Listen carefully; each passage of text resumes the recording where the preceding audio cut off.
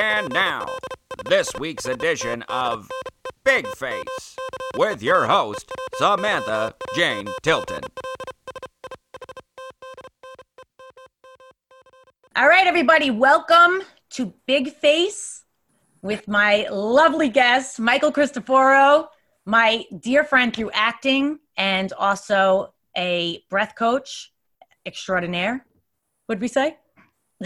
Jane, so good to see you. My love. I have so many questions about the breath coach stuff. Yeah, sure. We'll get there. But yeah. I know. It's like fam. It's like, there she is. There's my fam. I haven't seen this face. It's been, truly, I think it's been a couple of years. It's one of those things where it's like, we just, we always pick up where we left off, and it's like, seeing someone that you've known for many lifetimes, like, oh, yeah, here you are. Here you are in this lifetime. It's always like that with you. That's why, like, it doesn't matter how long can go by. I can text you and just like, you're somebody that stays in my heart. Like after so long, like, I'm just like, I miss my friend. Like, yeah. I missed you, You're a lifer, kid. You're a lifer. Oh man. All right. So it really has been a long time. You hearing me okay, my bud? Yeah, it's coming through both of these. I'm hearing myself through here, but you through there. So is that bad? Wait, you're hearing yourself through one? Yeah, I'm hearing both, but it's like you're coming through there and I'm coming through here. It's fine. I'm coming through the external mic. Yeah, Hold on, I'm pausing it again because we're good. Okay. You can hear me okay still? It's all good. Yeah, I can hear you, but as long as I'm not coming through the external. No, this is brilliant. This is how it should be. You're brilliant. Yeah. Now you. Oh my God, I'm so happy you're here right now. Yeah, so to my big face people. So if you're tuning in, Mike and I were in class together. How many years ago was that? We were in acting class. Maybe like 12 years. Was it 12 years ago? It's a long. Yeah. So everybody, when I see people, they're like, "Oh, it was like 5 years ago," and I'm like, "Dude, I haven't been in class in years." It was been like I realistically like at least 10 years ago. It has been. Because I remember I still have, if I was in New York, I would get it right now. I still have my notebook from his class. From Anthony's class? Yeah, I would just take notes, like still whenever I'm in any class, I just have a notebook always. But his class, and I remember seeing 08, 09 in the in my date for when I first started. So yeah. So I ended probably like 2000. Wow. 11. 11. Yeah. He's right on top of that, kids. Yeah. September 38th, 11. There's an episode of Parks and Rec. Did you ever watch that? No. Oh man, where April, Nick Offerman plays Ron Swanson, and he works for the Parks Department. He doesn't want to like talk to anybody. So whenever she schedules, she's like, I could set you December 60th, blah, blah, blah. That's funny. That's great. Every date is like ridiculous. I'm sure that's where it came from. Cause I probably heard a reference to like someone referencing that, but that's hysterical. Yeah, so totally. funny, dude. Oh, you have to, dude, you would love that show. Yeah. I can't even, all right. So talk to me. So tell me what your life has been like. All right. So when I knew Mike, he was like, not that you were ever baby faced, but he didn't have this scruff going on. We had a little stubble. We had just a little stubble. Little stubble. And now you've kind of encroached on a whole different, I feel like, avenue of your life in these last couple of years. Yeah. Or no? Yeah, big time. In a way, I mean, it certainly highlighted different areas of my life that weren't the focus before. But yeah, I think it's all part of the same thing. It's just, where I am right now with breath work in particular and in, meditation work and traveling around, especially with the two modalities that I'm teaching. And I'm finding, a lot of intersection between the two, between performing and doing workshops and things like that. And also the techniques themselves and how they can help anyone on any level, but artists in particular too. So yeah, it's been interesting. It's been because, prior to that were like really successful for what I considered successful years for performing. And I was like, man, I got to get other areas of my life like up to par.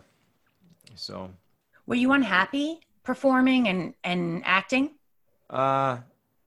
part of me, I was very grateful, and I love, you love performing, but I realized that after a while I was like, oh, this is why you don't do like anything artistic for money. I felt like I was like successful in a sense because I was a working actor for a few years. But at the end of the day, I remember I was doing, this is maybe like 4 or 5 years ago, 4 years, 5, yeah, maybe around there, where I was, things were really good. Like they were Yeah. really, really good. But then I look back and I was like, man, I spent 9 months of my life, whether it was prepping, shooting, or doing all the stuff after for this stuff. And I was Yep. like, do I really care about it? And I was like, no, I don't. These aren't the roles that are like making a difference or why we started. And like, I'm well aware I'm sounding like a actor brat, whatever. But No, you're not.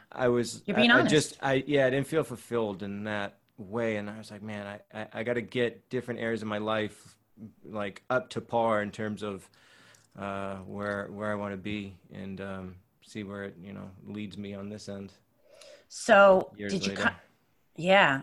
So did you kind of stop acting altogether and start on a different pathway, or did No, it kind not of all. Yeah, not altogether. I mean, I made a conscious decision to get different certifications and to go to study with different people for periods of time. And as before when I was like, working a lot, I wouldn't leave for vacations. I wouldn't go and do certification trips for a couple weeks on end because I yeah, might miss a call or an audition, or you know how it is. You feel this like this angsty duty to like be yep, there, because God forbid you're not, then you're not legit. And it just, I was like, man, I'm not living my life. Like I'm trying to live this role, but it's not necessarily all of me. And I was like, we're gonna be dead soon. What the fuck am I doing? Like this is just a part of who I am. And if I'm not feeling fulfilled, then go and do these other things where you feel purposed and like you're making a true difference. yep, And then see where it leads you on the artistic front, because it's going to be so much more powerful if you're doing something authentically to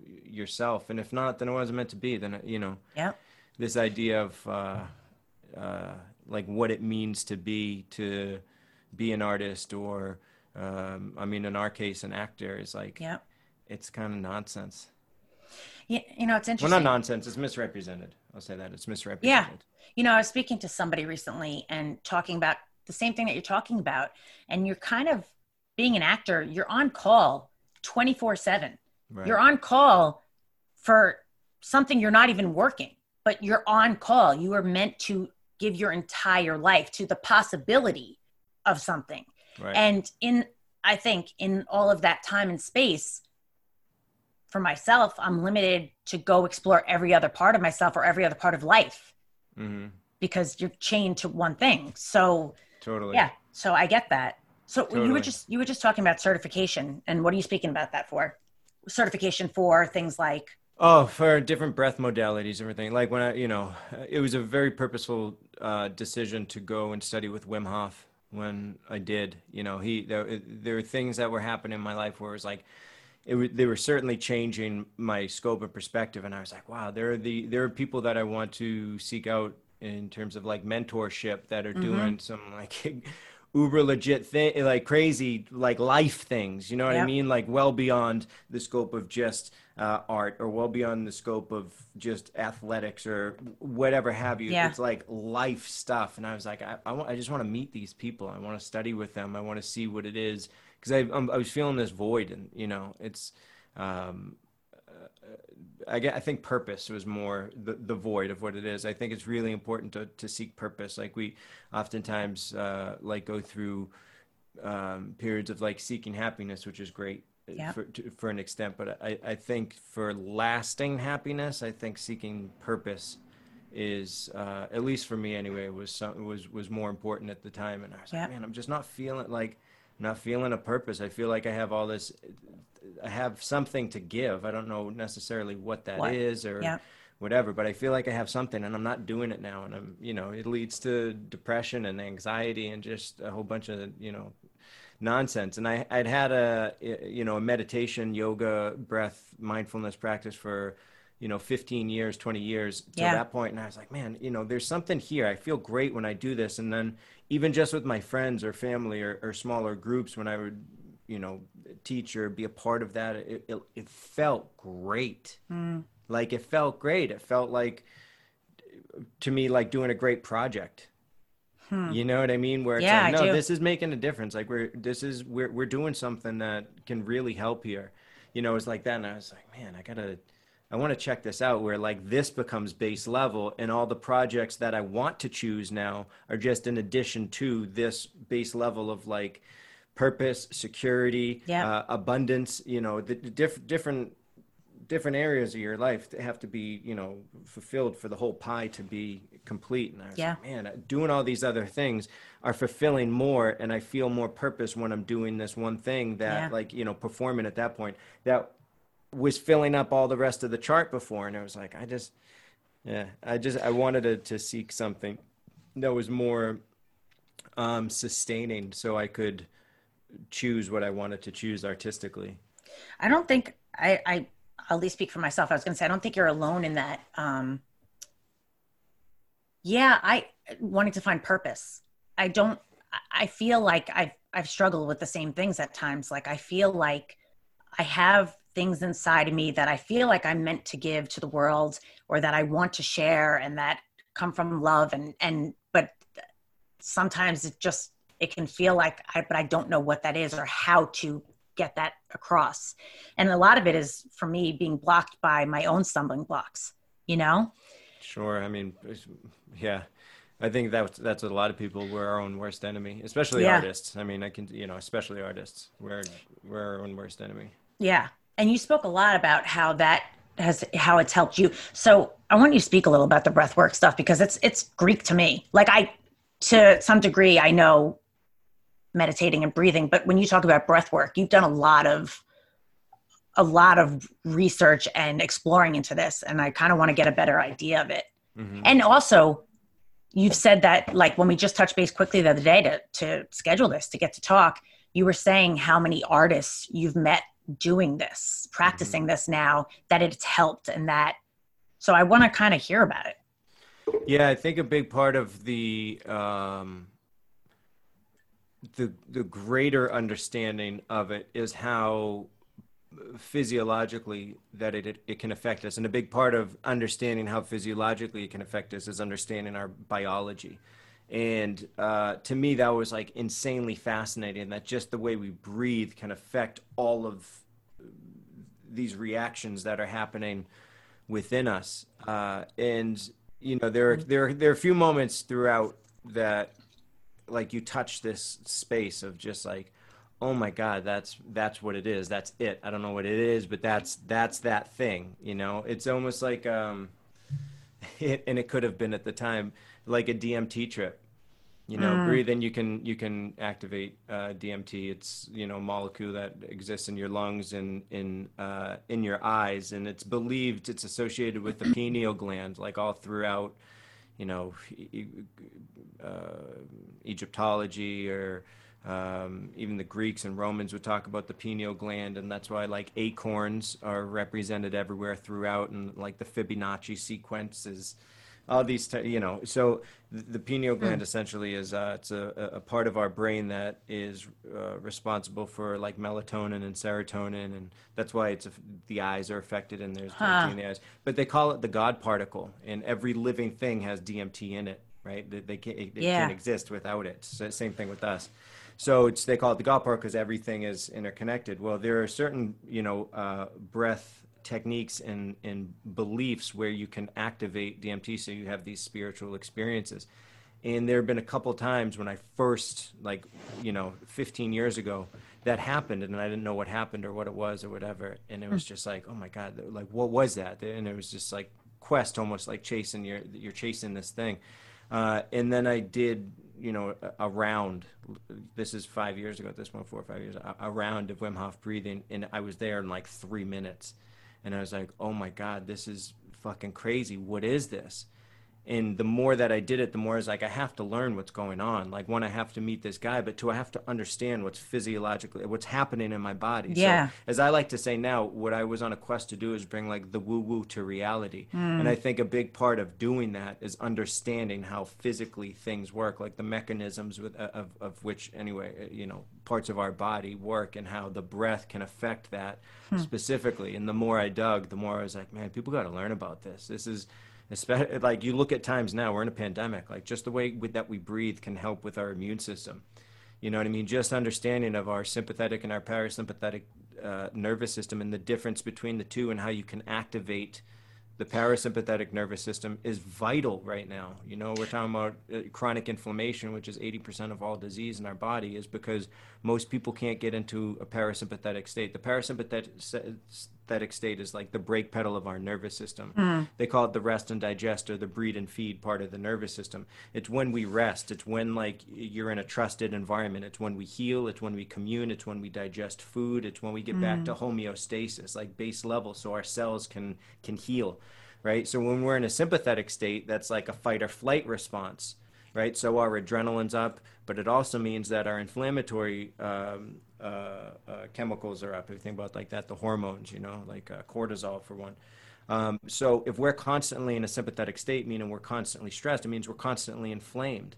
So that's why there's like so much rampant disease because of chronic inflammation.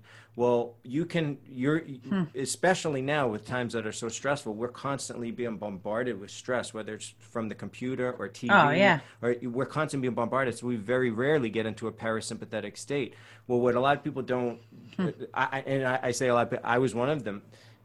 The way that you breathe, what you're witnessing and what you're experiencing affects the way that you breathe, and the way that you breathe affects the inner workings of how you operate. Well, what I was going to say, it's just amazing because if you think about any aspect of life, when you're not doing well, or the first thing people always tell you to do is breathe.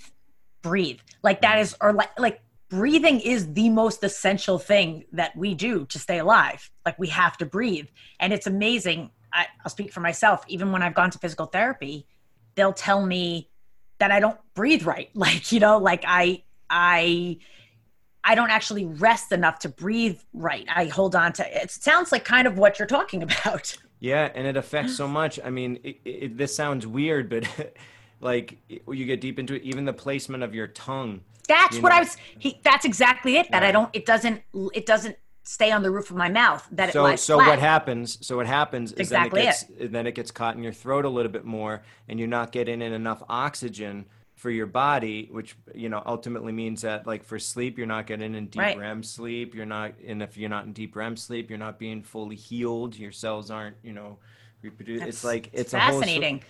But it's really cool. We didn't talk about this before. I know. That's why I'm like, that's amazing. Cause it's exactly like I've been like, since I went to PT about this, and he's like, be conscious, make sure you're like, your tongue is on the roof of your mouth and you're not letting it lay there. And it's like something that I'm trying to be conscious of. So it's amazing that we're talking about it. Yeah. We even have these strips. The other breath thing that I do is called Oxygen Advantage. It's geared more towards, a lot towards athletes. But it's because you weren't always so this sounds very, like you said, woo-woo. To some people, this may sound that way. And like, you've always been very athletic, into sports and everything. So this is like it's like so aligned with that. And yet it's also such a branch further, or it's such an extension of that kind of, you know, go ahead. It's an extension for sure. I mean, it's the same way where right now they're looking in athletics for like movement coaches. You know, where there are different coaches for like different modalities for athletics. But the breath itself, like the way that we process, the way that our body responds biochemically to the changes, meaning like the difference in carbon dioxide and oxygen in our system, is like directly connected to our performance. You know, so learning how to breathe to maximize oxygen uptake is like vital for any performer. You know, even in like for stage performers. I'm like kind of laughing because I'm thinking of things, but I'll tell you after. Go ahead. I'm sure the connections are like crazy, because that's the thing. It's like everything that we do, the breath is connected. So it's like whatever your avenue you're going in, it's like, oh yeah, I can see that. But you know, one of the things that happens if we don't like breathe from the diaphragm, it's one of the reasons why it's so important for athletes and also performers to breathe from the diaphragm, because if not, blood gets taken from the legs, so your legs give way. So it's like you're not on stable ground. a lot happens within the body when we don't properly breathe that compensates for the fact that we're not properly breathing. And it's a whole slew of bad. Even just mouth breathing. We're not supposed to mouth breathe ever. I know. And we see a shit So I'm ton learning. of mouth breathing. Yeah. Yeah. It's bad. Like mouth breathing is not good. There's a reason. Who was it? It's not good. It was like Bert Kreischer or one of those comedians were like, yeah, my kids are mouth breathers. You know what I mean? It was like that. And there's just this understanding that like mouth breathers are just like a little under the intelligence radar. And there's a reason for it. It's because their brains are constantly inflamed. They're not getting proper oxygen to their brain. It's like, that's fascinating. That's yeah. Yeah. So, wow. Okay. That's a t-shirt. Don't be a mouth breather. I know. I'm like, dude, that's his. Nobody can take it. Yeah. Copyrighted. But like, so you said like, you know, do you feel like you've been feeling since exploring this more? Do you feel like you've been feeling more whole and oh my God. Yeah. purposeful?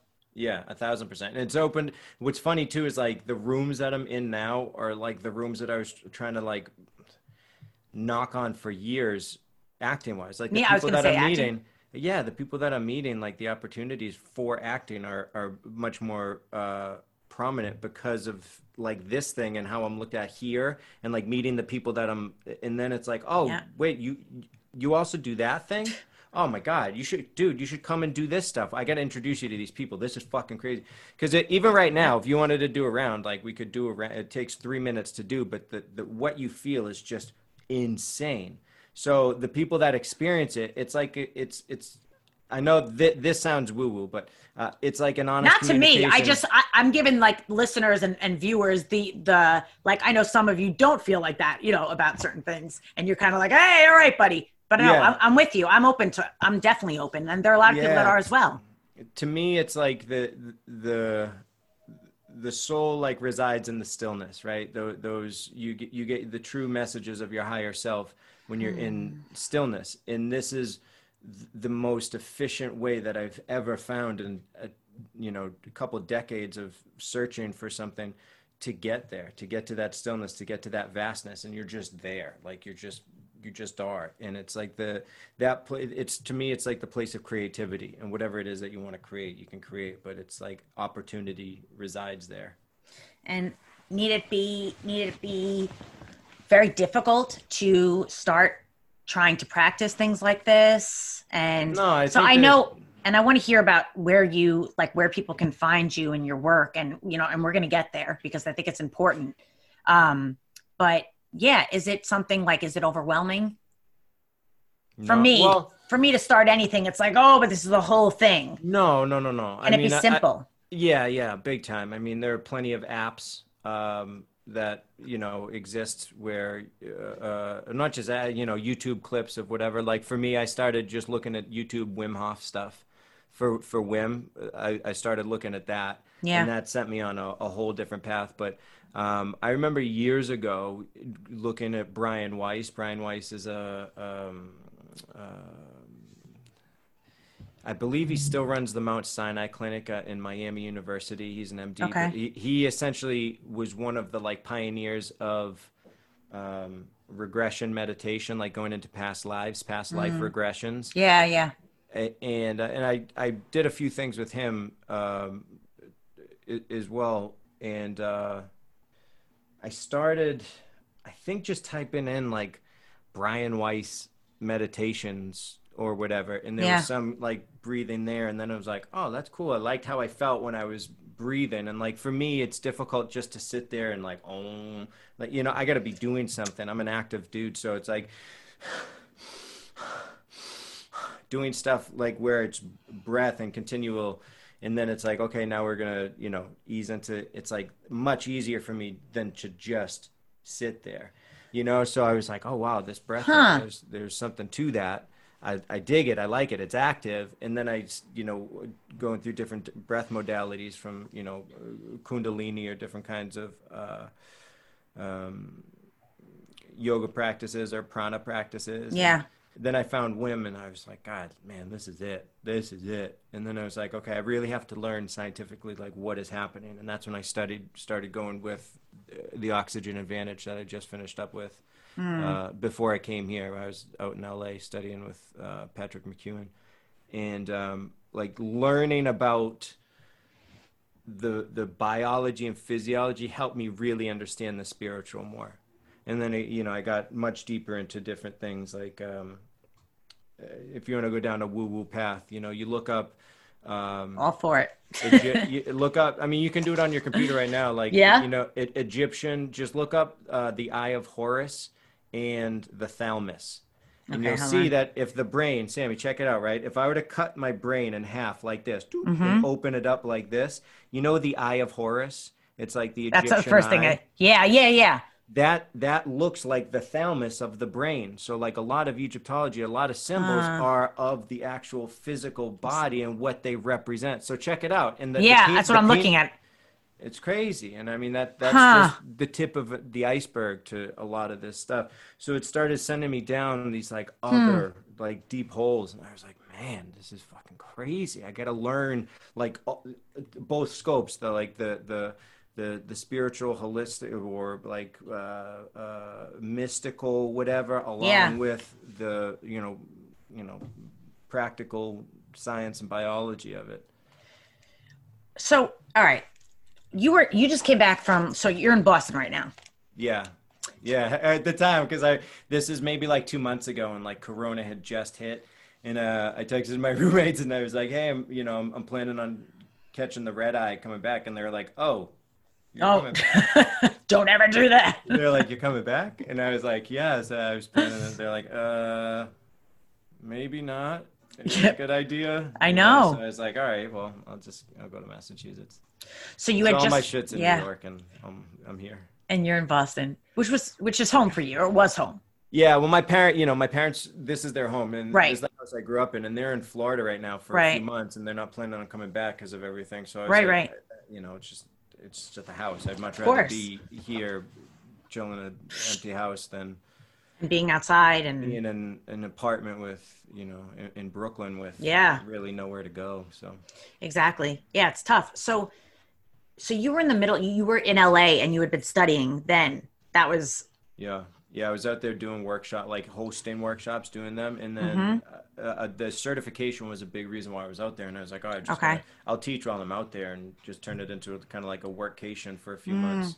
I wanted to set it up. That was the other thing too, that getting back to what we were talking about before with acting, where I was like, what do I want out of my life? And I was like, I care so deeply about hanging out with my family and friends, and it's like, for me to be a prisoner of oh no, I have to be here. I was like, fuck that, man. Like, nah, something's up. That ain't bala shit, And I was like, I was like, what do I want to do? And I said, I want to organize my life where I can go for extended periods of time to places where my loved ones are, and set up communities there where I can teach this stuff, because it's transformative, and hang out with them. And, that they also happen to be in places where it's LA and New York and Boston, where film industry and everything is big. But I mean, you found a way to carve out a life for yourself and find a way to love it and make it work for you, as opposed to having to work. And not that you don't work for your life, but that it works for you. You don't have to be a slave to somebody else's parameters. Yeah, that was a big part of it, was time frame, and just always having to be on someone else or some other time frame. And it's like, no, that ain't bala shit. I want to make my own schedule and have, things fill into that, not me always having to go search, like, how can I create my life so this stuff just comes into the parameters in which I set. Like, we all need boundaries. Yeah. One of the things I still quote Abe to this day, where it's like, the banks of the river have to be fixed, have to be so strong so the river can just flow. If not, it's still water. And it's like, to me, I get kind of woo-woo, where like, I feel the universe is the same way. You have to give it parameters in which you want to operate under, or else shit will just come flooding in, and you'll get overwhelmed, or nothing will come in because you won't allow it, because you don't know what you want. But I was like, no, I want to set this like this, where I'm setting my stuff. And if it's something that I want to do, then I'll bring it into my schedule. And, you know, I looked at it in a way of like, I'm a boss running a company, and the company just happens to be myself and, you know, my life. And then once that started happening, I was like, oh, then other things happened. Like I met my business partner, and we, you know, started companies, and it was like, okay, this is how it's supposed to, this is flow. This is like what flow is, you know? Yep. Yeah. You know, it's really interesting. So you just talked about your business partner. So I want to hear about your businesses, but I just wanted to ask you before we go there, what kind of a space were you in before Corona? Like you had just left, you were getting certification. You were on a high. Oh yeah, big time. I just done, so for the past 2 years or so, I've been traveling around the country doing Wim Hof workshops. Or traveling around, you know, doing sometimes with, you know, huge groups of people. Yeah. It's kind of like Tony Robbins-y type shit, you know what I mean? Yeah. And you're like buzzing because I'm one of the people on stage, and it's like, you know, so anyway. No, it's wonderful. That's amazing. There were 4 or 5 workshops out in LA that were surrounding this certification process, and the certification process was something that I've been studying for and been, you know, getting at for a bit, and like this was the 3-4 day culmination of it. So it was like you know, all of the workshops too, because of fucking you, Gwyneth Paltrow has single-handedly like skyrocketed ticket sales for all of us in the Wim Hof community because of her Goop series. Yes. Right. So this was after that. So I've never seen it, but I know. Me neither. Yeah. So yeah. So all of my events sold out. You know what I mean? So it was like the 4 events that were kick ass. Like I was out there with my buddy who you know, he's fam. You know, he and his wife are family, and she's deep in the entertainment industry. She's you know, she's a writer for a network show. That's great. And it was just like, oh, okay, this is what it's supposed to be. Like this is the plan culminated. You know, this is the beginning stages of like us growing the empire on different fronts and on the same path as well. And then Corona was just like, pow, psych. Right. Yeah. I know. And I think that's like, you know, it's funny because that was for me, like it took me a while in my own life to get to a point where I was like, all right, I'm carving out this space for myself in the universe. Yeah, because you've been hustling for a fucking minute, man. Yeah, right? Like, you know, man, thanks. Because but then I was like, you know what? And then I decided to do this podcast, not this one, Big Face, what was originally supposed to be. And it was something that I felt was good for me to do. It was going to help other people. And I was just happy that I was going to be doing this because it felt like it was going to be a good thing and purposeful. And then Corona happened. And then it just, my spirit just went like I just felt like, what is the point of anything? And like and it took me a hot second to get out of it and to realize and to get out of myself, and I'm not the only one struggling, and to realize that this could be, I could use what I was going to do in a different way and still help people. And, right. And so that, you know, we've talked about this, but do you feel like, you know, how do you feel like you've been doing since Corona kind of messed your plans? And well, that's the first part A. It's weird because some things are really great. Like some things are really great. So there's also that guilt of like feeling really good right now. You know what I mean? And that's okay though. Right. And then there's other parts where it's like, I took a chop to the nards, like heavily financially. Yeah. So it's like, but right now I have a house where I don't have to pay rent at my parents' house that I'm staying in right now. So there's a blessing. Like my freezer's stocked full of food that, you know, I don't have to worry for the next few months of like, oh, wait, I know. you know, that kind of thing. It's like things are accessible. I was thinking the other day, just in terms of like, if shit were like, what do I like need? I was like, what other things do I like, quote unquote, need right now? I was like, really just another, granted, this is a Sasquatch talking, but I was like,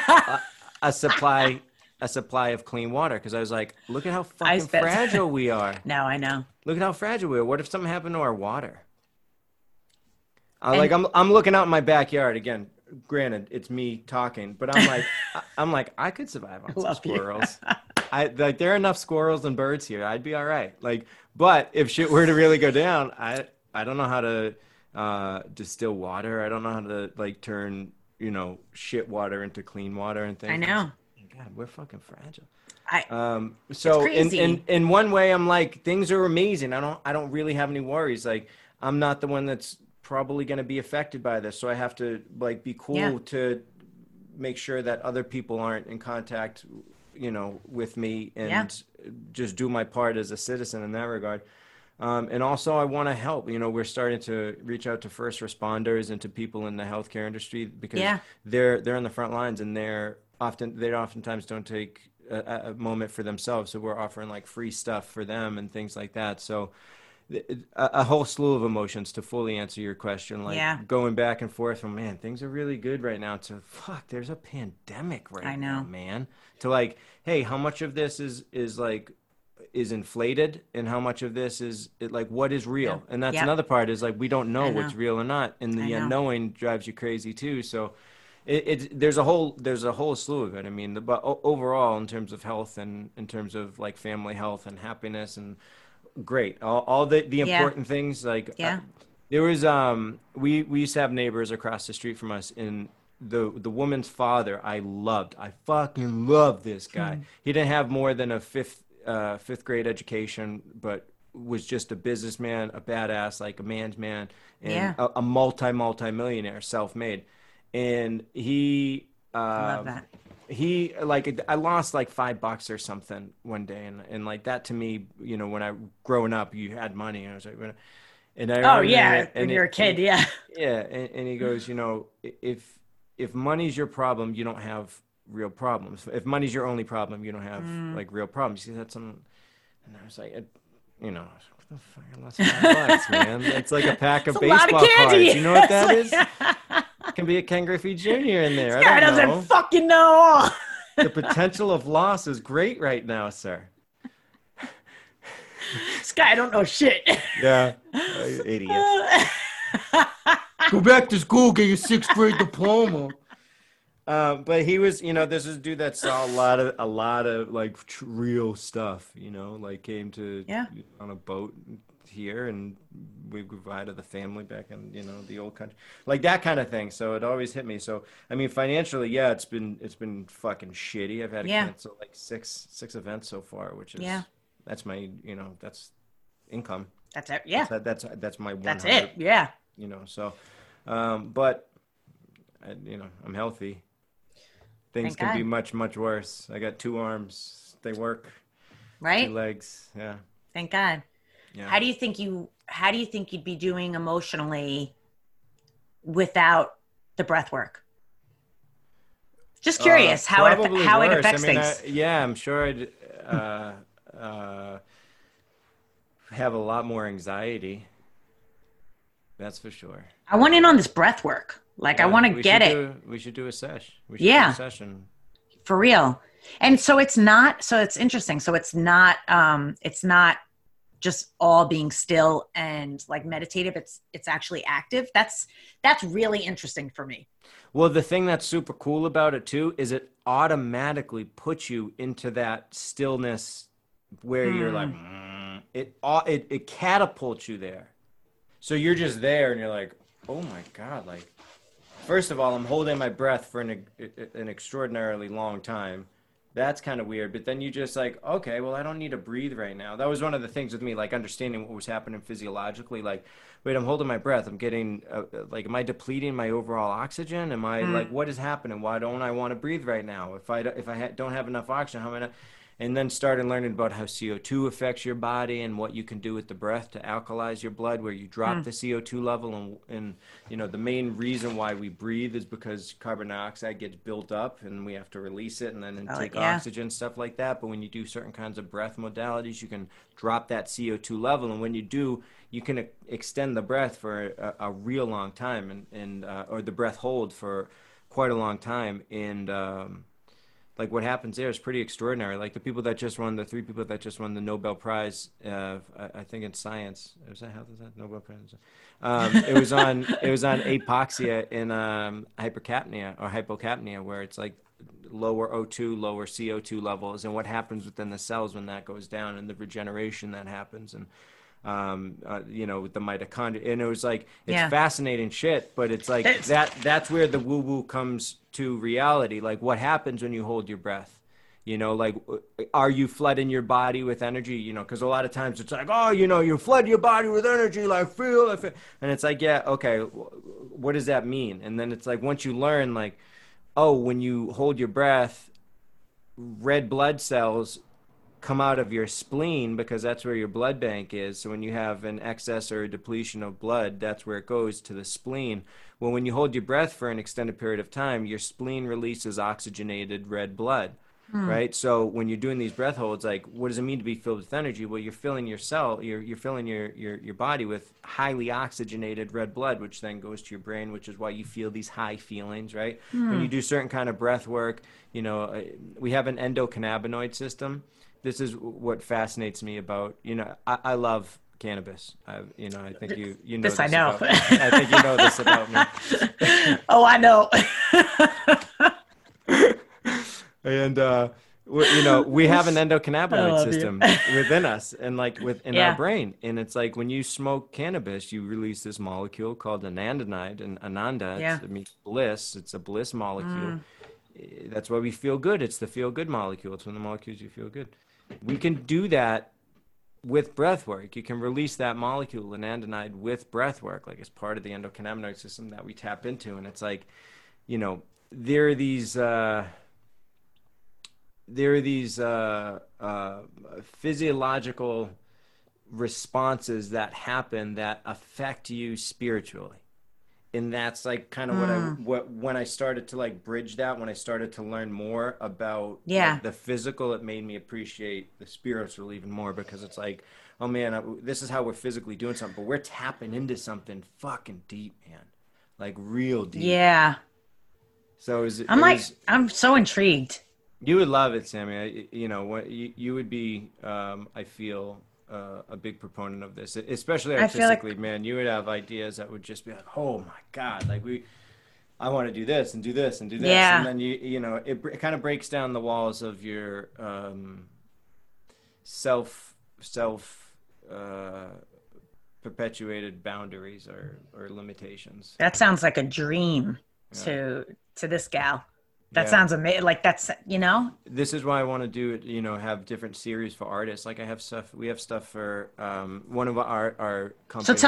So your business partners. So you're talking, you have businesses. Tell us. Yeah. So one right now that is quite important and really near and dear to us is called The Intentional Teacher. Kathy, who's my business partner, she's a public school teacher of 15, 16 years in Brooklyn. And originally what we were doing was going into the classrooms to teach administration and teachers, you know, breath and meditation, and then create an environment in the classroom where they show the kids and teach them, you know, about, you know, different kinds of ways that they can affect their body for, you know, optimal living, whatever. And it was great. It was wonderful. And then this happened, and we were like, okay, we got to switch these up where we incorporate, you know, more communities, because more, you know, parents are becoming teachers now, and it's like, how do teachers take care of themselves? So it's like, we need to create this vocabulary for health and wellness where families can do this, like at home, and schools can hire us now because they're all doing, you know, remote learning where this is being taught. Like, this wasn't taught to us before. We didn't know any of this stuff. So it's like there's a need for it. And what we were seeing too when we were in the classroom was just like the environment was that much better, you know, and she can talk more in depth on this, but like kids were more apt to learn, and teachers were calmer and more patient, and it was just wonderful. It was just a great environment.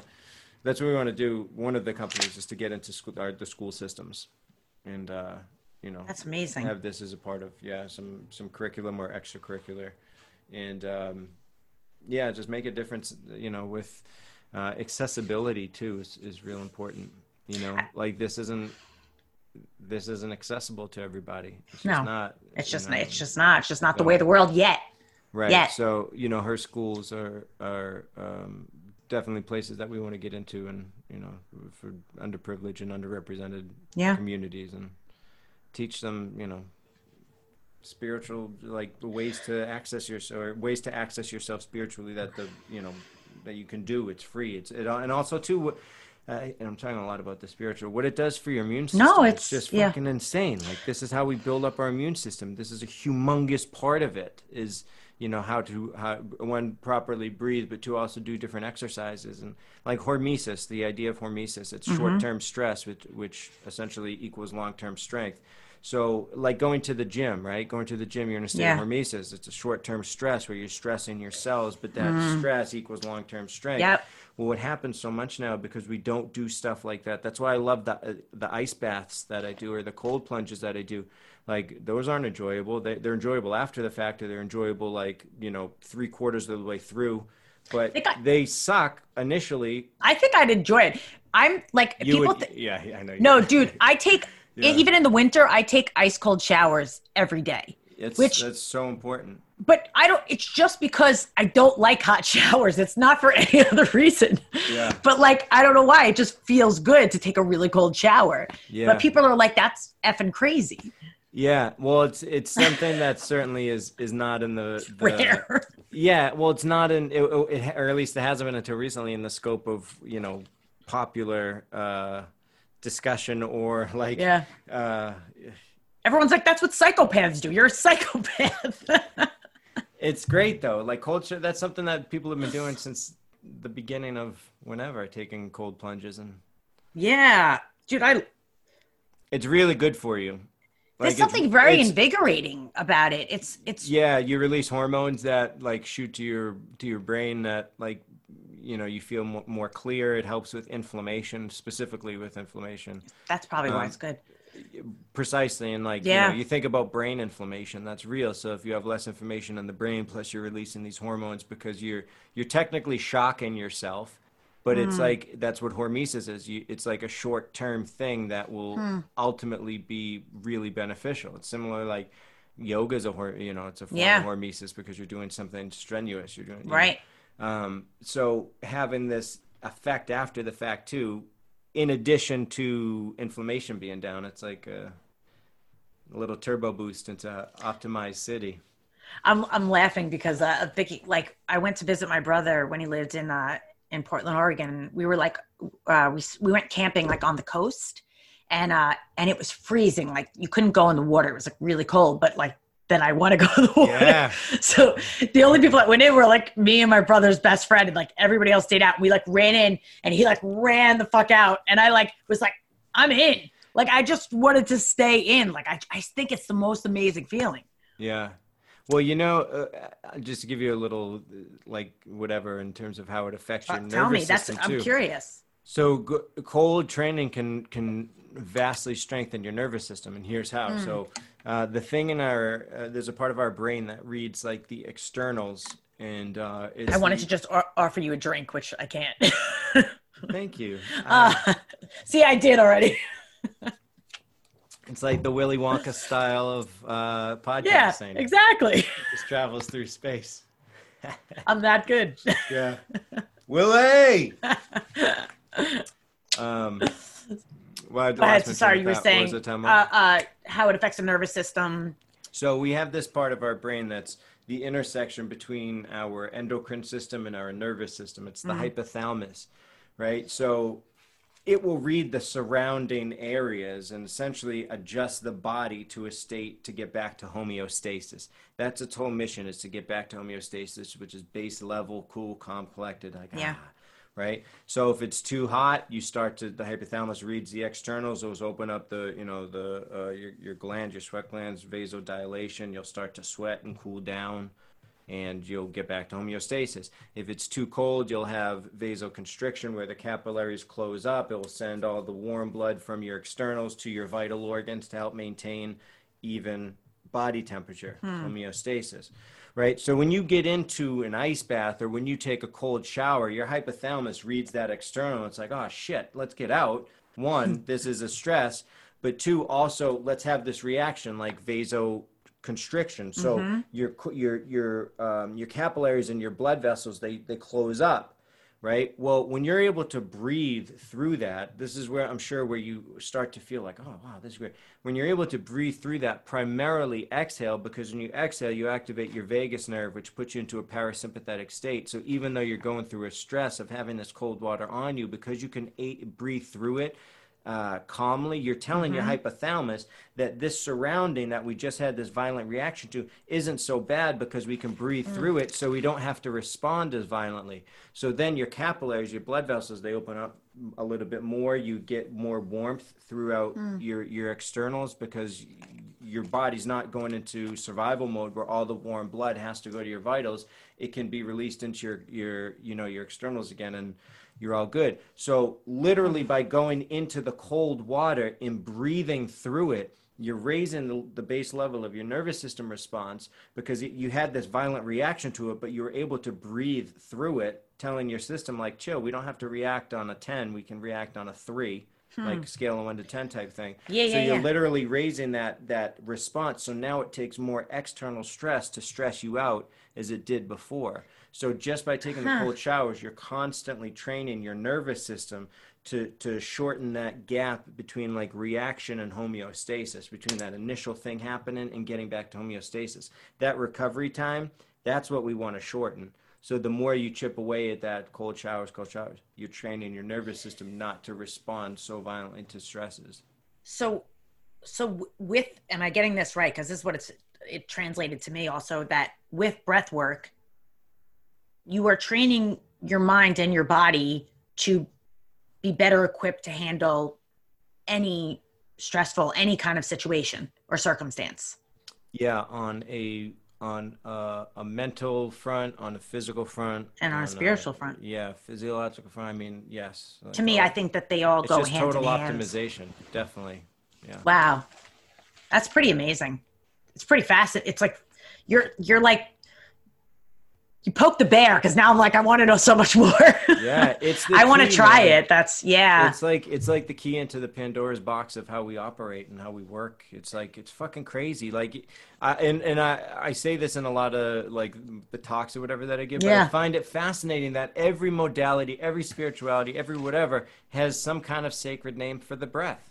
Whether it's prana, you can build your ki, you build your chi. Like, it's breath. It's like, That's what I was saying. It's the thing that people always say, breathe, like it's healing. Like that in and of itself is a healing action. Breath, breathing. This could have been the last movie that I've seen. It's just you're like, you seen parts of it? Like Avatar, I think. When was that? Years ago or whatever.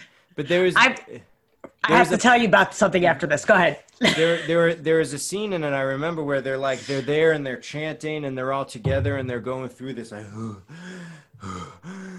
and that's the fucking shit that we do. That's it. You know what I mean? You get in groups, a bunch of hippies, and we'll be drumming, but like we'll be entering different kind of states through breath work. Like you can absolutely do that. Like it's been scientifically done through where they've had people on, brain monitors to see the different kind of feedback that they get in different kinds of states through breath work. Or, they did a bunch of stuff with Wim where they tested, his heart rate or his core body temperature during extreme times and like how we can alter that and adjust. And like, there've been endless stories that, people have been able to do these crazy feats because of that power, the power of the breath, the power of the mind. Do you feel like, so it's funny because you just said like the last movie I saw, do you not watch a lot of television now? Do you not? Not really. Do you find that through finding soothing and comfort through breath work and the other things that you've done, that you reach that you less so reach to external things to either, I'll speak for myself, like television, like picking anything up to kind of numb out or to soothe? Yeah. They could be one and the same. It depends. Yeah, I'm curious. I'm much more purposeful with my consumption. Like the more that I did and got deeper into it, the more that I wanted to honor my time and just like realize how sacred time is. Like your own time. Like I don't mean to sound whatever this, but like I realized how sacred my time was, and not just because not my time, your time's sacred to you. It has to be. Mm-hmm. You know what I mean? It's finite in this body. It's not. Yeah. It's gonna go. You know, so a big part of it was like, well, what am I focusing on? And like the more that I got deeper into the breath, the more I could see how you can start to push like energies around with just your attention, just giving your attention to things. And I was like, fuck, if that's the case, and I'm physically feeling different parts of my body weighted differently when I'm in these states of breath work because I'm focusing my attention on them. I'm like, well, how much of my attention am I giving away to other things? How much weight am I pushing? And it just was like, wow, I really want to get really purposeful with my consumption. And it's like, you know, I watched an hour of TV yesterday or 40 minutes of TV, but it was very purposeful. I've been on this. What'd you watch? Who is the real Jesus Christ? I haven't watched that. Yeah, I've been on they're like documentary things, but it's essentially when the Bible split between, you know, James, who was Jesus' brother, and Paul, who was one of the disciples, but written years later. And it was just like, that's when the Jewish traditions or Christian new tradition split from old Jewish tradition. Yeah. And, you know, how Jesus was a Jew, and now Christians don't give a fuck that he was a Jew. It's like, it's like Jesus, and it's like, yeah, but the guy that you're praising was this other thing. So how is that? Right? So it's because but they're the devil. Things. They have horns. Yeah, and in a way, it's funny too. Like, you know, you look at the Mormon religion with John Smith or whatever. It's it's ridiculous. It's funny, but I tell you, Mormons are some of the nicest people I've ever met in my life. Like, some of the nicest people ever. So it's like, yeah, okay, whatever you believe in, something like this is kind of crazy, but you're awesome and you treat people well, and that's all I care about is what you really do. All I care, exactly. I don't give a shit what you believe. I don't give a shit what you say. It's what you do to me that matters. And they're just the energy you put out to the world and other people, and and how you treat. Right. That's what's really important to me. So to get it to the Mormon and John Smith thing, so Paul was getting these like visions, you know, in dreams from Jesus, and that's when it was like, no, you don't have to do these like these indoctrinated things like be kosher or like even circumcision, you know, things like that like the dogmatic stuff, that he was like, no, that doesn't matter. It's about this love and how you live and blah, blah, blah. So it was like that split. But point of the whole thing was like, I was like, what do I want to learn about right now? Like, what do we want to you know, to learn? You know, the other things that I'm watching are, I'm into like Bible stuff right now. I grew up in the church, but I've never been religious. I don't give a shit about religion. More so than like, what are the teachings that they have to teach? And I think especially right now, it's like, it's kind of important. Like, how do these books that have been around for thousands of years, why them? Like, why them? Like, there's something to that question well beyond religion or well beyond like, 100%. The belief in a certain like, the belief in a religion, but just getting the stories, whatever. So we've been watching Jordan Peterson's Bible series. Okay. Where is it on? YouTube. Okay. Yeah, I like Jordan Peterson a lot. You might get some hate. You might get some hate mail from people for looking for hearing me say that. But I think he's one of the important thinkers of our time right now. Okay. But you're entitled. He's very misrepresented, and his Bible series is fucking great. I'm curious. And it's funny because I'm like laughing because you're not like dead set on a like you're open-minded and you're not religious at all. So no. I'd be curious like if he's like misunderstood and people are like, this guy sucks because you like him. I'm curious now. I want to know more about him. Yeah. Cool. Go down the rabbit hole. It's great. I'm kind of I want to research this. But you know what's so funny is that so everything that we're talking about, it's very purposeful. It's very thoughtful, and it's it's beautiful, and I've been with you the entire time, but it's also funny to me because I've known you for years, and you're also very silly. And I'm a goofball, yeah. yeah, and we like laugh a lot. You know what I thought of the other day? I doubt you remember this, but we were in UCB improv, either 101 or 201, whatever class we were in together. And do you remember? I'm like, he was probably so stoned. Yeah, for sure. I was stoned, but I remember that. It was a great time. It was wonderful. Dude, it was amazing. We were on stage. It was like, the performance at the end of the class. And whatever it was, and it still cracks me up to this day, you said something to me, and then I said it in this accent where I must have said it like a Southern belle, but I said like I was from, I was like, I'm from, meant to be like Minnesota, but I was like, like, I said it like the biggest Southern belle or something. You were like, you don't sound like you're from Minnesota. Like it totally took it off track, and I was like dying laughing. And whenever I think of it, I laugh so hard. You know what I think of from that show? What? With your move when you turned into the cop. What? I don't remember this. Yeah, so something was going on, and like the scene was just, it was like we were all dragging. I think it was a game or whatever. Yeah. And just all of a sudden you're like, all right, everyone stick them up. And like you just turned into this cop, and we're like, what's that? But it was great. Oh, it was so much fun. It was great. I always remember that for like a move to keep in your back pocket. You know how you see moves and you're like, I'm gonna take that. And that's store it away for.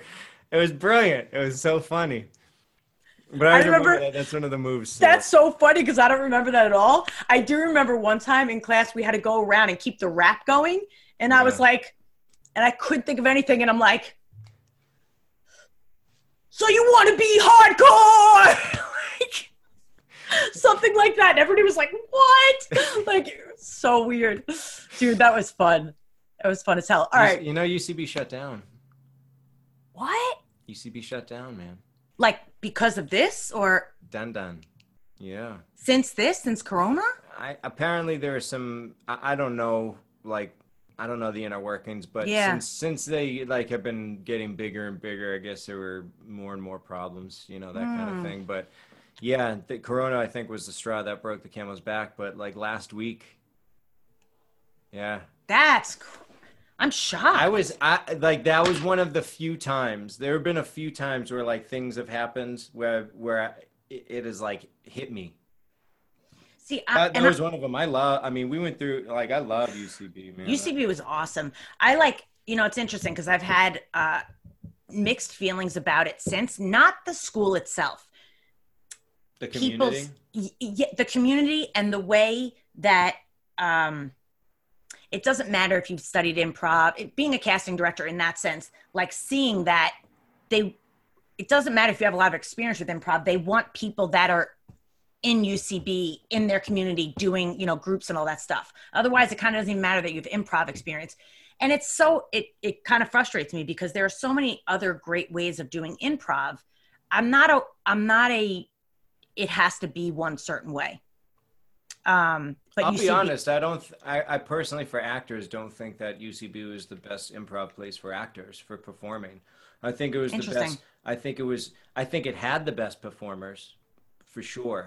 The performers at UCB, in my opinion, they were and this is just my opinion, they were the best in the city. They were so skilled, man. But I don't personally think that the games or the skills necessarily that you acquired from UCB helped your acting performing. Mm-hmm. I think the Pit or Magnet rather, and the Annoyance I thought was really good for that too.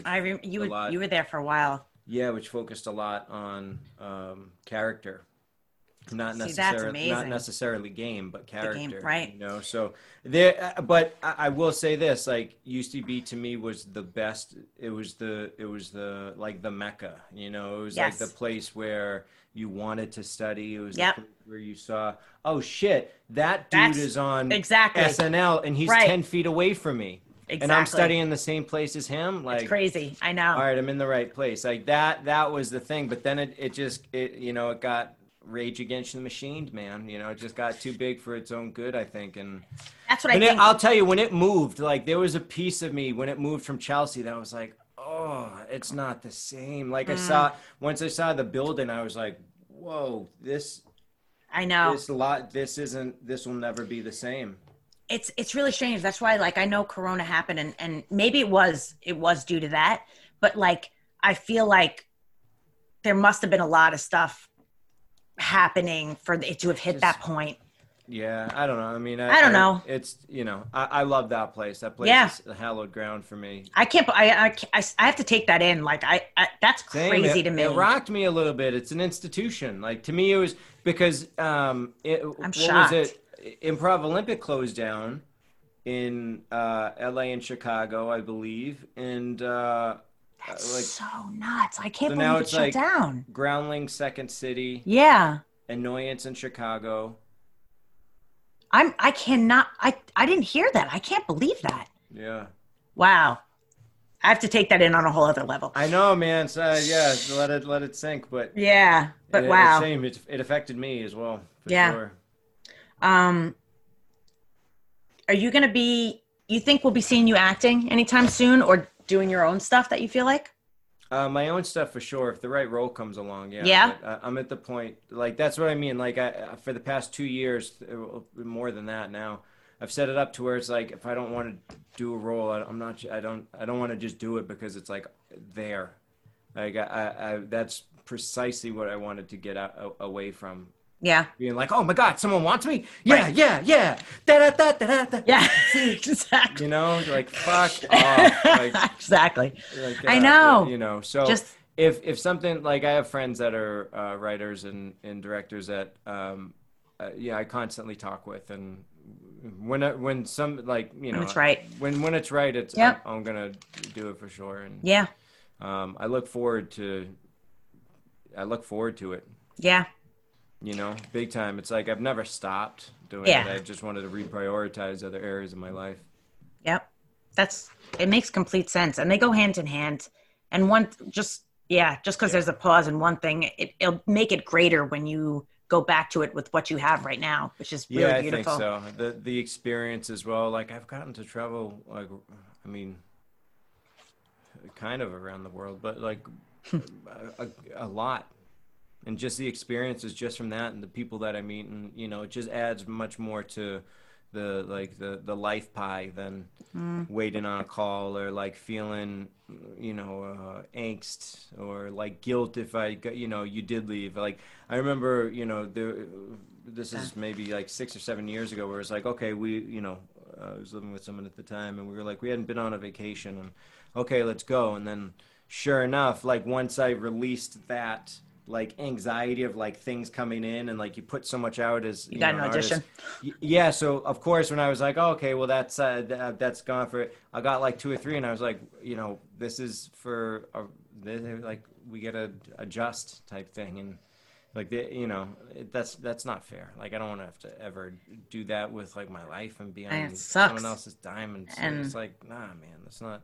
Especially as I get older, it's like doing that shit in your 20s is whatever. But like as you get older, it's like it's sad. I look at it more. It's like, you know, I don't want to not be able to. And I was always under the impression too, where if like you had to be an artist, you had to be a starving artist, and like I did that for a long time. Yeah. And it was like it doesn't. Why? That's not truth. No, it's not at all. Like, why can't you be successful in this other area of life and also be successful in your craft? It's a misconception, but it's a very deeply ingrained one. I think that artists and actors really take to heart. Like, I have to be this, like, or it's just, there's no other way. There's no other way. You just are, if you are an actor or an artist. And like, you know, you can't have another thing. Like if you're, you know, even a lot, and I felt this way for a while. Like you work in a restaurant, but how are you an actor? Like you're a waiter. Like that's, you know, and I did that for a while, and it was like, I always get into like, you're an actor. Like, so, you know, what are you doing for money? Like that kind of question, or like those things. It's like, you know, they kind of eat away at you where, you know. And it's amazing because being very involved, you know, being a casting director also, you just hear all the time agents and other casting directors, and they're like, yeah, you can't have a job during the day. If we call you, like, you can't have a full-time job. You can't be doing something else. You have to be available to go. And it's like, so that nobody can do anything else. Like, it's just right. I got that for years. And then it was like, then how do I pay my rent? Like, explain to me. And it's like, explain to, like, and not looking, not like, yeah, okay, buddy, I'll do it. It's like, no, literally explain to me, give me the steps in order to do it. And that was one of the things, like, that was one thing I love about Abe, where he was like, you can always tell a bad director because they'll give a result-oriented direction, you know? And it's like, I always remember that. You got to do this. And it's like, okay, well, help me. Right. Do that, because I'm not one, seeing it logically, and I'm not feeling it. Right. For it to come, how do I just not do anything and then arrive there? Like, what jobs do I get? How do I, where am I looking for, like, how to help me, like, organize this? And it's like, that was just not the case. It was like, no, it is what it is. And it's like, okay, well, that's fine if you're like 15, 16, 17 years old. I guess that's, you know, one of the reasons why they want them young. One of the reasons. Yeah. I'm like... The older that I get, I'm like, oh my God. So creepy. It's so creepy and dirty. And like, it's like, I'm an adult. Like, I'm 36 years old. I think I'm 36, somewhere around there. And like, some of the shit that I hear, I'm like, motherfucker, how does that equate? And you like, oh God, someone's got to, I get violent in my head, man. I get, you know. Dude, some stuff will bring that out. It's crazy. It's crazy, bro. Yeah. So it's wild, man. I want you to tell us where people can find you. All right. So like, my ass wants to do breath work with you. Like, where can people get in touch with you? And maybe study some of this. Go for it. Like, my personal website is michaelcristoforo.co. And I'm going to put all this, by the way, everybody listening and watching, and Mike, I'll be putting this info also. Great. So people can just click on it with the episode, but please tell us anyway. One of the companies we have is Fertile Soil. That's another company where we're exploring the intersection of plant medicine, breath work, and meditation for optimal living.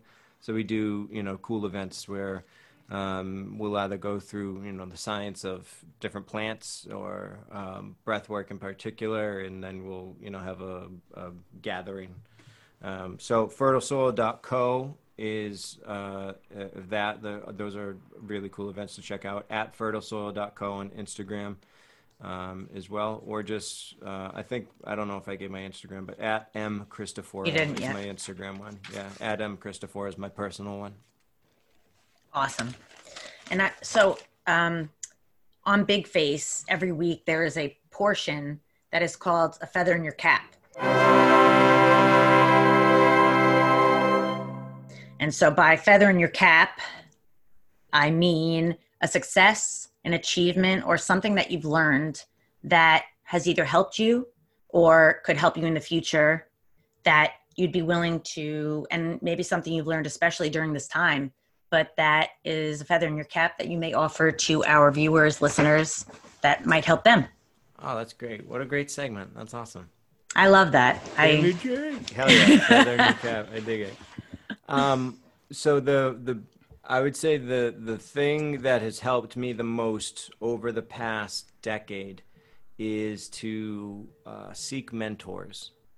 Like, so often we just look at our immediate surroundings. For me, it was, you know, my family. It was my parents and my brother, to fulfill like all the areas of your life that you feel are missing, or that you want guidance and things like that. And like, really looking at it objectively and being like, everyone's human. We excel at different things and we suck at some things, you know? So I wanted to really prioritize my life according to my values and according to the morals and the virtues and how I wanted to live. And I was like, who are the people that are doing the things that I want in those different life areas? And I would seek them out and just follow their habits and, you know, start broadening the perspective of, tools in which, you know, I could live according. It's just like tools in my tool bag that I could live according to. So seek mentors in different life areas, and yeah, find yourself within that.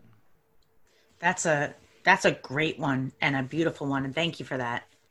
I think it's important. You know, like I've seen, just for me, like seeing the people in my immediate life is like, oh, okay, they don't know this either. And everyone's full of shit. And that's the thing, is like you get older, you realize no one, aside from the people that like have actually done it themselves and actually done it, no one fucking knows. So it's like, you know, find the people that have and figure it out yourself, but like find yourself within it. But, you know, seek mentors. That's such a beautiful one, because I know for myself, like, I think I'm supposed to know all the answers, and I think that everybody else was given the instruction manual on how to do everything in life, but I just didn't get it. Right. And it's not the case, and I have to get better with asking for help and admitting I don't know something, and that's okay. And we're not supposed to know everything. Yeah, my God, because think about it, right? Thank God you didn't know. You wouldn't. Would you want to be the same person you were at 21? Like, oh, no. jeez. You have to grow. Like, we have to fail. Like, I was talking about that today with Kathy. Just like the idea of like we were talking about children, but like letting people fail. Like, we have to fail, and it's not a failure that, oh, I'm a failure. It's like, oh, this thing didn't work, so let's choose another thing or pick another way, and then that thing works, and it's like, oh, I'm the thing that's resourceful. It's not necessarily this external thing that's fun, but it's me finding the way, and that's what you start to see is like, oh, I have more power within me than I thought. I can be more resourceful than I was, you know, that I was believing before. For too long in my life, and I could still do this at times, I can look at difficult things that I've been through and be upset that I went through those difficult things or that I failed at this. Whereas now I look back at things and I'm like, fuck yeah, I remain a fighter. I got up. I got through that. I kept pushing. I kept working. I am here because I would not settle for that. But I had to feel that. I had to fail. I had to fall. I had to hurt. Yeah. Yeah. I think it was Marcus Aurelius. I'm really into Stoicism. I love, like, I don't have a religion, whatever, but I definitely follow Stoicism as a philosophy. And I think it was Marcus Aurelius, but he said, no man is unhappy as he who has never been given the chance to prove himself. And it's like the only way that we prove ourselves are when we fall. And like, how do you get up? Do you do it, you know, do you do it nobly? We all fall. That's really beautiful. And if you think, just as an example, a lot of times you see in things like Hollywood where people have everything and they are absolutely miserable. I think there's something to be said about having to work for things, have to show yourself, have to try, and not just be a blob that doesn't have to try for any of that stuff, you know? That's just a small example, but totally. on what you said, but I think that is a value, like the idea of temperance. You know, it's been equated to alcohol, you know, and very much more so. So now, but temperance in terms of the idea where it's like, even though you can do something, you don't have to, just for the sake of not being gluttonous or not being like overindulgent, but like being able to do it and knowing you can, but not choosing not to, just to experience that, like that feeling. It's almost like you're strengthening your will, like you're strengthening your self-control. But I think that's lost. I think, you know, so many of our extravagances are indulged. It's funny because I literally just had this conversation with somebody recently about that, about just not drinking and not doing something, just not to. And I think, and we were talking about things maybe being different, that life may look different after all of this Corona stuff. And I just hope that what is so comfortable for humanity and those extravagances and going back to the same kinds of comfort won't be so easy. I hope people have to pause and think and start to incorporate some uncomfortability or just some differences, just to not be the same as before. You know where I think we're going to see a lot of that I was Where? talking to my brother, and one of his buddies is like pretty high up politically out west, but in beef. You think so? Yeah, in beef specifically, like in our meat. I've thought about that. Over the next couple months, there's going to be a big shortage because the disease is like running rampant. But Yep. beef specifically, and then it's gonna, we'll see what happens after that. But right now, it's already in the works. So in a couple of weeks, like there'll be but I wonder things like that, like, if how we are going to start changing our perspective on our luxuries once something as simple as like not enough meat, or as we had before. It's like, well, where does that come from, and why is there a shortage, Right. and how does this affect this, and what, just starting to piece all the puzzles together to where we become more familiar and more intimate with our food. I think that's a huge part of it too. I think that's one of the blessings of Corona is like people have to cook a lot more, and you have to stay in, and you have to even just go through the process of cooking, and understanding, like Being understanding. thoughtful. Total mindful eating. Yeah. And the planet, I mean, talk about breathing, the very air that we breathe, the planet is doing so much better right now because we are not out there destroying it the way we were. And I really hope that people are more thoughtful with how they treat the very space that we dwell in, we'll see. Yeah. It's also one of those things where it's like the Mother Nature, the planet Earth, she'll be all right, man. She'll long out survive us. We have to protect ourselves. And like Mother Nature is one of those things where it's like, it's truth. It doesn't let you lie.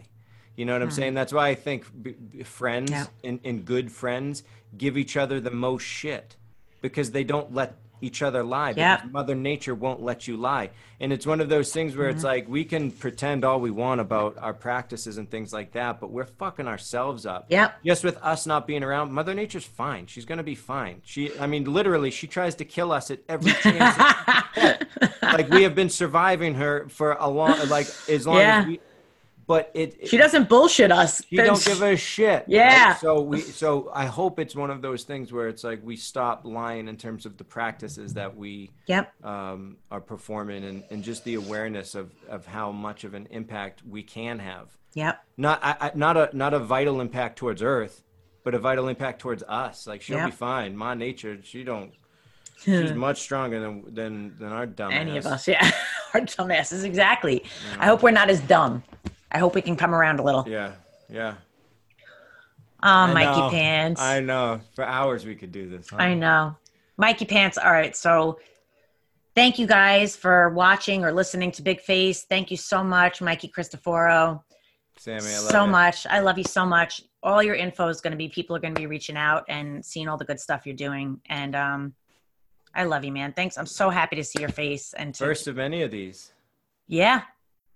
You'll be like Joe Rogan with like thousands of them. I'll be on like 4 of them. That's great. What I'm thinking, man. We're gonna explore the whole process together, time and time again. All right, I love it. Peace, guys. Thank you so much, Mikey. Mwah.